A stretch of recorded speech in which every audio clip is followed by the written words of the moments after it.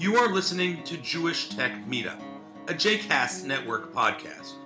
The Jewish Tech Meetup is made possible through a partnership between Makom Chadash, Open Source Judaism, Repair the World, and the JCast Network. Today's episode is part one of the meetup that took place on Thursday, October 27th at Makom Chadash. The speaker was Dr. Liel Leibovitz. Liel Leibovitz is a visiting professor focusing primarily on video game and interactive media research and theory. In part one of this meetup, Liel discussed the connection between Judaism and gaming and explored the issues of cheating in video games. Welcome everybody to the New York City Jewish Tech Meetup. I'm Dan Saratsky, your humble host and narrator. This lovely space is provided to us by Makom Chadash, which is a co-working space for Jewish startups. We have a mailing list here and a sign-in sheet. You signing this helps Makom Chadash keep providing us with this space. So please sign up so that we can, we're on the back. So if you can, just pass it back and pass it to the next person. So the Jewish Tech Meetup is a monthly meetup of Jewish tech professionals or Jewish nonprofit professionals who work in tech. Tonight's guest speaker is Liel Leibovitz. Is that correct pronunciation? He is a assistant professor at NYU, and he basically gets paid to play and study video games. He is also an author on Jewish subjects and has a very interesting take on the two together. And that's what he's going to speak to us about this evening. All right, so I'm going to turn it over to Liel. And again, welcome everybody. Well, thank you very much. Well, last time I was in an event that Dad organized, there were about 1,000 other people, and I've never felt closer to the sublime in my life. So I'll try to kind of capture some of that spirit and essence. And I'd like to do so to begin doing so by telling you a story about a man who knew absolutely nothing about video games. My great grandfather, Rabbi Yosef Chaim Sonnenfeld, who was the sort of an eminence in the Orthodox Jewish community in Jerusalem in the early 1900s. The story, probably apocryphal, goes like this. There was a young man who, shall we say, was very far from being a pillar of the community. And this young man has lived the sort of life that will make no nice Jewish boy proud. And he decides one day that it's time to start again. He needs to cleanse himself. He needs to clear his conscience. He needs to clean his soul. He wants to talk to some authority. There's no, confession in Judaism. But people tell him, go see the rabbi. The rabbi forgives. The rabbi knows. It's not. The person sort of walks over. He gets to this rabbi's office. And the rabbi's office, which I've actually seen, was sort of like very cavernous, built out of Jerusalem stone type of building, kind of like covered with books. And he's waiting there for the great man to admit him. And the door opens, and the man, some photos of whom I believe there are online, is this really. It's central casting Rabbi 101. It's long, white beard, frail, and sort of halo. And the young man sees the rabbi and says to himself, "Holy, I'm going to sit in front of this holy person. I'm going to talk about such filth. There's no way I can even bring myself to say these things." So he walks in and he says, "Rabbi, I have this friend." And the rabbi says, "Yes?" That's how old rabbis speak. And the man says, "Well, my friend, he's done some things that he shouldn't really be doing." "Well, like what?" "Well, maybe like stooping the neighbor's daughter, or maybe that was part of it." "Well, that's terrible," says the rabbi. "What else?" "Well, maybe he took all of his son's, bar mitzvah money and maybe kind of a little bit gambled it away on all kinds of bad business." "Well, that's awful. What else?" "Well, maybe he also lied to his boss and said that some bad business move was actually made by his partner and not by himself. Maybe he got someone fired. And so on and so forth it goes. And the rabbi is just shaking his head and looking all frail and weak. And at the end of the man's speech, the man looks up at the rabbi and says, well, what should I tell my friend? And the rabbi says, tell your friend he's an idiot. Really? He says, yeah, he should have come here himself, and he should have told me it was you who did all these things. I tell you this, admittedly, not very funny joke, because I think in a very strange way, it captures a lot of things that both video games and religion have in common. Both put you in a situation of playing according to rules you will never completely understand. In a world created by someone of whose existence you can never entirely be sure, and forces you to be yourself in an environment where self is a very fractured proposition. I am very well aware of how entirely confusing I sound right now. And therefore I'd like to take it to the far less ethereal ground and actually talk about video games. More specifically, I'd like to start by talking about cheating, which is currently an industry unto itself with multi-million dollars in guides and codes and etc. In the late 1980s, Nintendo started putting out players' guides. They were called, very prosaically, Nintendo Official Player Guide. And they would include the equivalent of what we now know as a walkthrough. It would just be, well, here's what you do in Mario Level 1, here's what you do in Level 2, here's what this world looks like, etc., etc. There were 4 issues of this, 1 per year, until 1992. In 1992, Nintendo put out the exact same thing with 2 major differences. The first, it contained cheat codes. Codes that you could enter and put into the system, and it would sort of thwart the whole course of the game. And the second change is that Nintendo no longer called this Nintendo's Official Player Guide. Nintendo called this Top Secret Codes. Because obviously everything that comes as official Nintendo merchandise is classified top secret. Why did Nintendo do this? Why would a game company put out a manual that contains codes that, at least theoretically speaking, subverts the very product it purports to put out? When we think about games, and those of us who are fortunate enough to play them their entire life and then fall into this great position where a major university tolerates this habit, think about games a lot, we think primarily about rules. Right? A game, how do we define a game? Well, one easy way would be it's a set of rules according to which we obey and according to which a certain progression of the game, progresses. But cheating seems to subvert that. And cheating seems to subvert that notion we have of a game as a magic circle.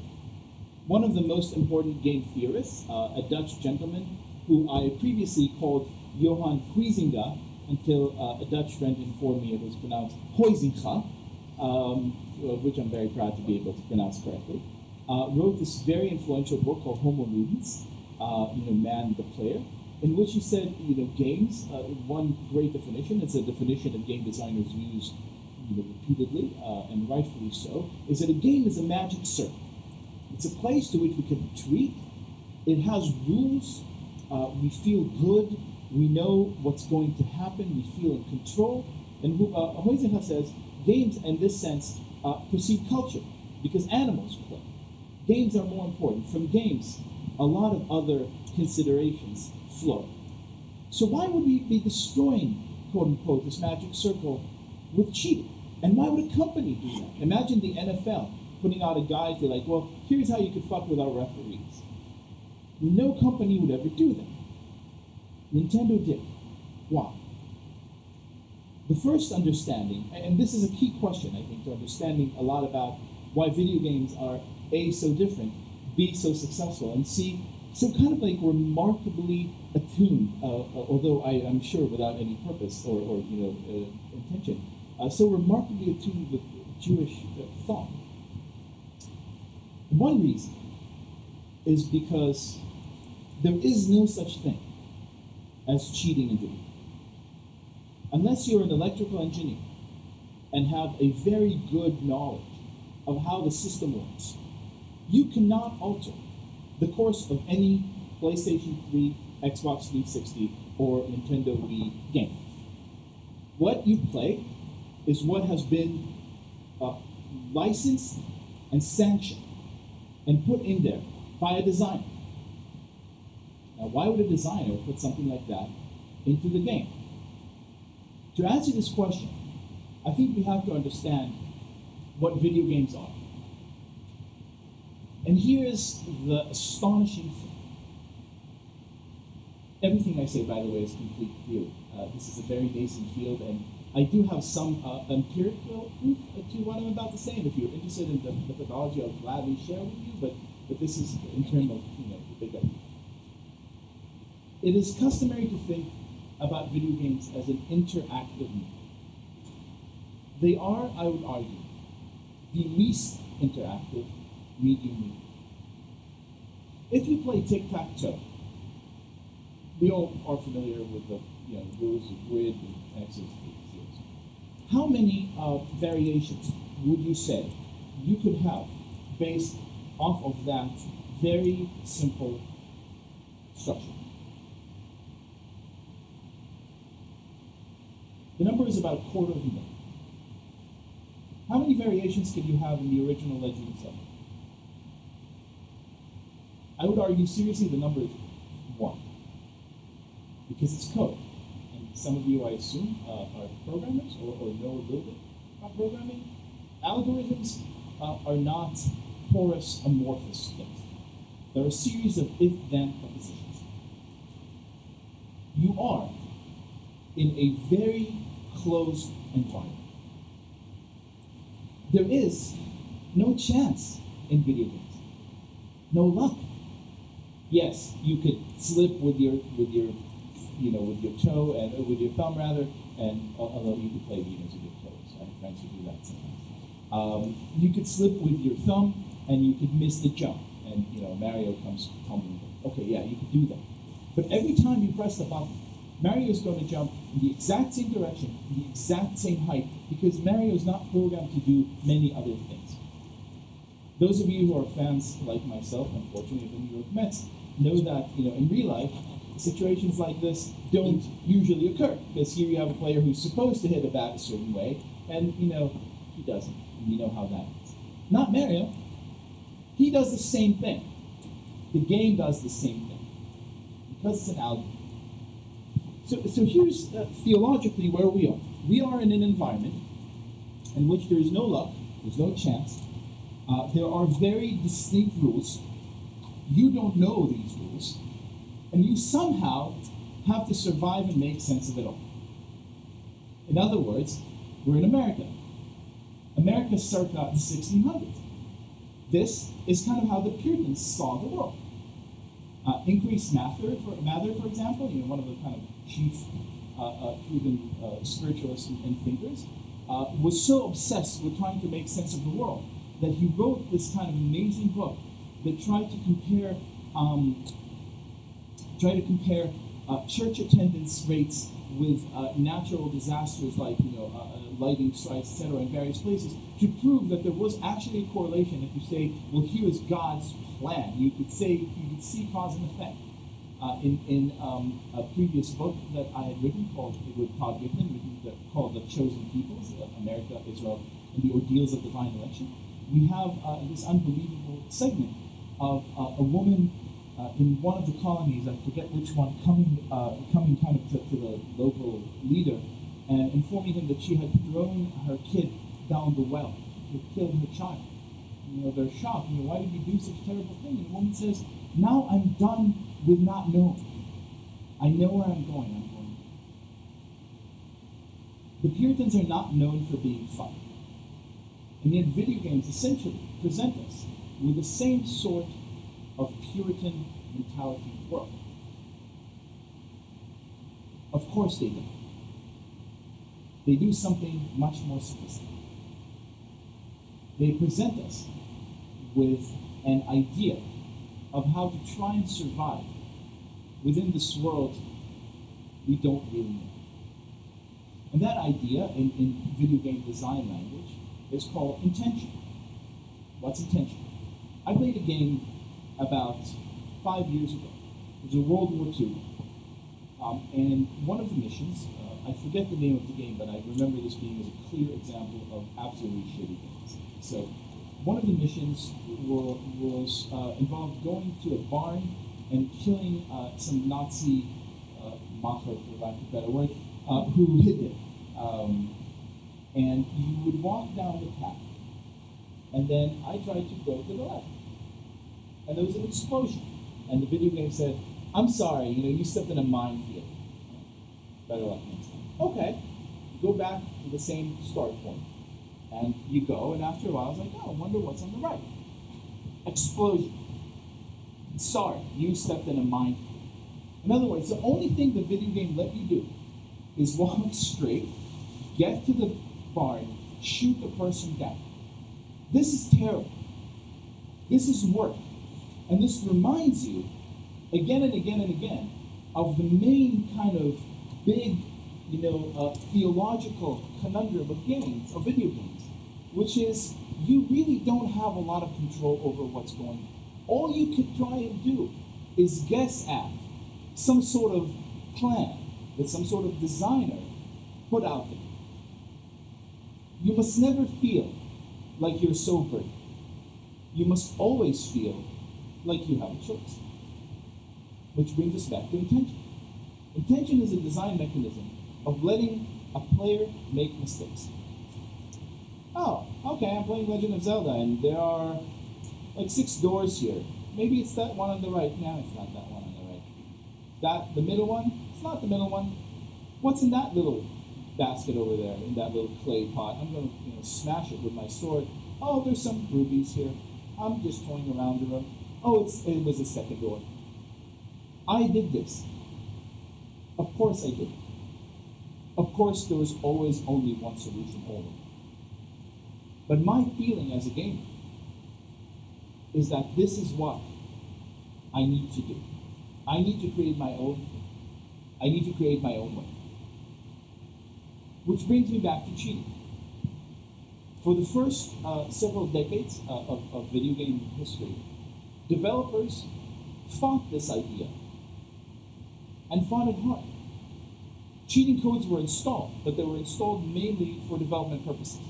The famous Konami code, which is, no? Thank you, up, down, left, right, B, A, start, was installed there because, as anyone who played Konami knows, played Contra knows, it is probably the most difficult video game in the history of video games, and if you're really, really good, and like myself, if you had spent the entire summer of 1987 at some, rinky-dink arcade at Tel Aviv trying to get to the point, I got to level 3, which I think is like really good. And imagine you're the developer of this. You need to play through the game, and it doesn't make a lot of sense to first become the world's greatest Contra player before you could actually fix some glitch in level 14, to which no human being I ever would get there without the code. So the code was created, but the industry looked upon cheating as a cardinal sin, because it violated the magic circle. Amiga Power, which I think was probably one of the greatest magazines ever published, and a terrific game-related magazine, had an entire issue devoted to cheating in the early 90s, and the issue was simply titled Scum, leaving absolutely no room for any sort of sun. People who cheat are scum. So why did company, after all, to answer the question I started with, install cheats themselves and encourage you to use them? Because they realize that by doing so, you're creating a sort of identification, a sort of emotional identity, a sort of moral identity. In my dissertation, and this will be a bit of methodology, I interviewed several hundreds of players, and each one of them said, "Oh, I know I know that the cheat that I'm using now is sanctioned. I know the designer put it there. Well, then why call it cheating? Do you feel bad? Yeah, I feel bad. But hold on, but the designer put it there, so how could it be cheating? I don't know, it feels wrong to do it to the people. But the designer wants you to do it. Yeah, I know, it feels bad. It's sort of like the equivalent of that moment in every mafia movie in which the two main guys take, the newbie, to a field and tell him, if you want to become part of the family, you have to shoot this guy. That act of murder makes you a part of the family because you have transgressed, because you have free will, and you chose to do something wrong, and now you're bound to this world. It's pretty much the same principle.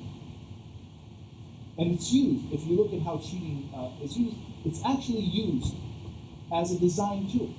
It's used to help all kinds of players along at all kinds of sorts of spots around the clock. If you're, a noob and you have no idea what you're doing, there's a cheat that will help you kind of go, get along the way. If you're someone who's a very veteran player and you're getting kind of bored, there's a cheat that would help you, like in Grand Theft Auto, make a tank fly and then you can just fly around the city and kill a bunch of people and feel very happy. It's a design principle. But it can't just be, hey, you're bored, click here, we'll give you this tank, no problem. It has to feel like a transgression. In the same way that everything about video games has to feel as if it's not an algorithm, as if it's not pure game, as if it weren't already a foretold matter. One of my favorite sentences in Judaism, I believe, comes from, I don't know where it comes from, I think it's a Chazal. It was, "Hakol tzafui v'arashut netunah." Everything is preordained, or anything is foretold, and permission is given. And in that respect, I think video games are a